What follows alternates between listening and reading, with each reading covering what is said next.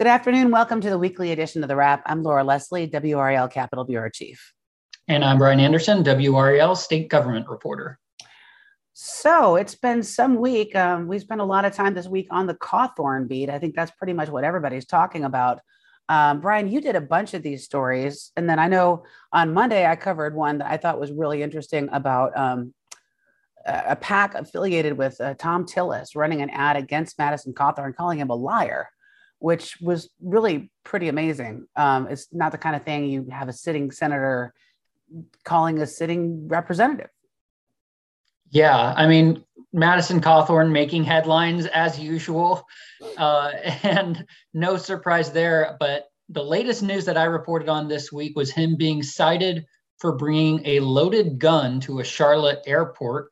And I should say this is the second time he's been cited for bringing a loaded gun to an airport. The first one he did that was in Asheville last year. So Cawthorn put out an Instagram video, and in that description, he basically said, please, don't do this. I made a mistake. But in the Instagram video itself, he had sort of poked fun at the situation. Well, and then the day after that, we learned that he somebody had basically sort of accused him of insider trading because of his involvement with a cryptocurrency scheme. It's a meme coin, I understand. I've never heard that term, but you learn something new every day, called the Let's Go Brandon coin, LGB. And so he apparently had some advanced knowledge that they were going to get a big sponsor with this coin and the value of the cryptocurrency spiked, but we don't actually know at this point whether he actually did own any of the cryptocurrency. So that's kind of up in the air. But Tillis was starting to call for a House ethics investigation into him. So it's been a rough week to be Madison Cawthorn. Yeah, I mean, you could say it's been a rough couple of months for Madison Cawthorn. We can go back to his comments of calling Ukraine's president a thug over in early March when we reported that. And it's just really been an onslaught of attacks. And they've come from Democrats, they've come from Republicans as well.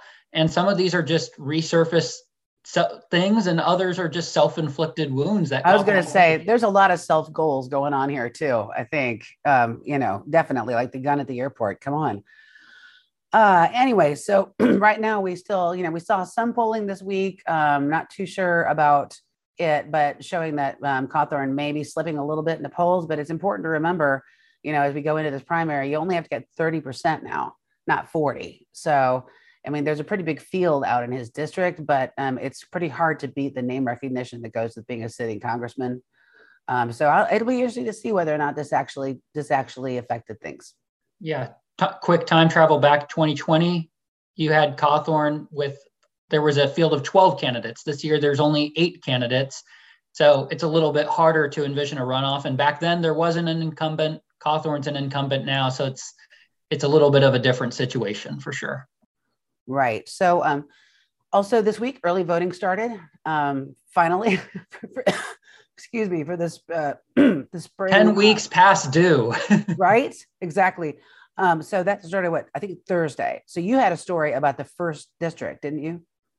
Yes. So the first congressional district in North Carolina is a big test for Democrats. That's the seat that belongs to Congressman G.K. Butterfield, who is retiring. And the two main competitors in this race are State Senator Don Davis and former State Senator Erica Smith. Butterfield this week threw his support behind Don Davis, who's viewed as the moderate candidate. And earlier this month, I spoke with the candidates. I spoke with voters down in Pitt County. And really what it seems to come down to is Davis seems to be winning the electability argument of the day. And can he win a general election in a seat that's a little bit more conservative? And for Smith, she has some ideas that are very popular among many liberal groups, voting groups, environmental groups. She's backed by Elizabeth Warren in Massachusetts, a progressive liberal senator. So the tension really seems to be the ideas and the electability. And one interesting exchange I've got to mention is I spoke with a voter, and he asked Erica Smith this question about voting rights. And it was a spot on answer for Smith. It was this person's most important policy priority. Yet when I interview him after that, he says, I'm going to vote for Davis because we need to win in a general. And us Black voters, we have to care about electability. We can't care as much about our niche policy priorities. That's interesting. I think a lot of Democrats are saying that these days. But anyway, we'll see. 2020, this could be a tough year. I did a piece on the 13th district. There are 13 candidates running for that seat. 8 of them are Republicans, 5 of them are Democrats. It is really anybody's guess at this point. I mean, I think Wiley Nichols got the funding edge on the Democratic side. On the Republican side, it's hard to say because you've got a Trump endorsement for Bo Hines, and then you've also got Kelly Daughtry, I think, who has a lot of establishment support. And then there's Devan Barber, who I didn't even get a chance to talk to, who is apparently also coming up and has his first TV ad on this week. And then we had Renee Elmers. And also I talked to Kent Kiersey, who's a first time newcomer as well to politics. So that's a real scrum in that. I have no idea who's going to win that.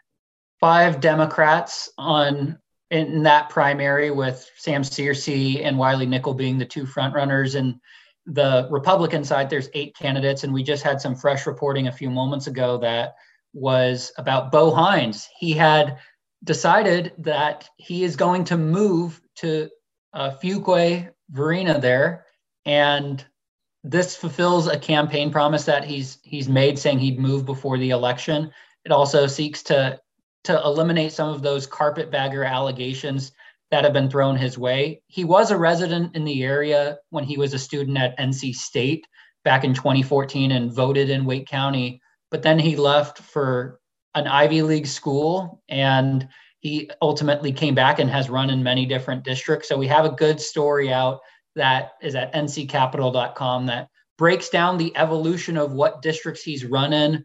And it also focuses on this recent move to Wake County.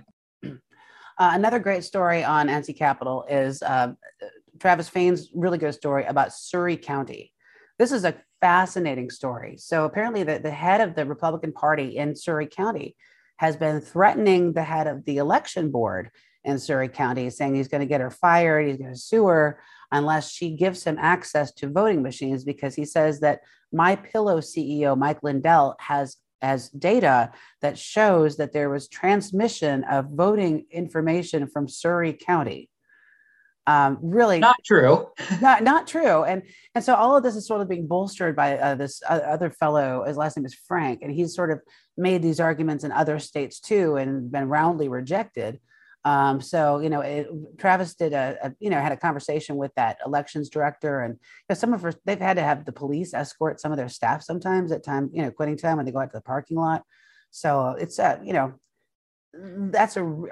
Surry County voted for Trump. I mean, can I interject? This is a state Trump won in 2020.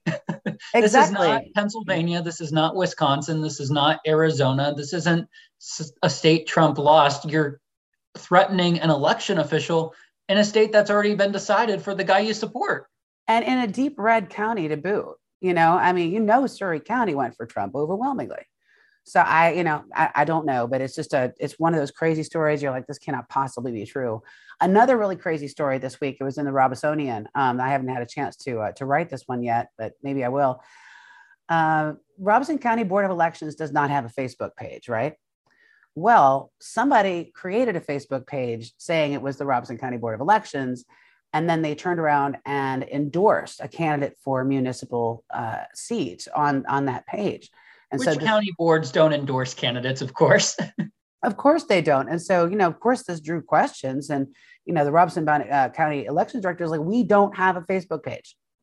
So they don't know who did this, whether it was this guy or one of this guy's opponents or who knows what. But really fascinating, kind of how to election shenanigans in 2022 involving social media. That's an interesting one.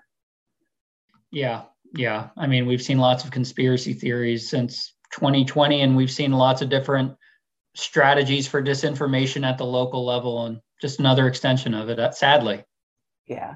And you wrote a great story this week about basically some controversy surrounding one of the redistricting experts that Democrats and the courts leaned on and in redrawing the congressional maps for this upcoming election. Yeah, Sam Wong is the gentleman's name, and he was, you might remember, the Princeton gerrymandering project that provides some nonpartisan analyses of maps across all these states that are doing redistricting. And North Carolina passed a map in November, and that was challenged, went through the court system, and ultimately it was up to a 3-judge panel with the help of 3 nonpartisan redistricting experts known as special masters, who were then supported by 4 research assistants.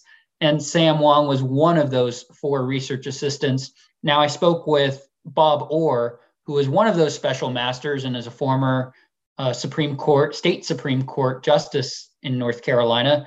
And he told me that Wong was involved in analyzing these legislatures' redrawn maps, but he didn't have a role in the drawing or in crafting the congressional map that ended up being used. So we've seen Republicans outraged about Wong previously. They sought to remove him as an assistant. That didn't work. And now this is just fueling some new concerns.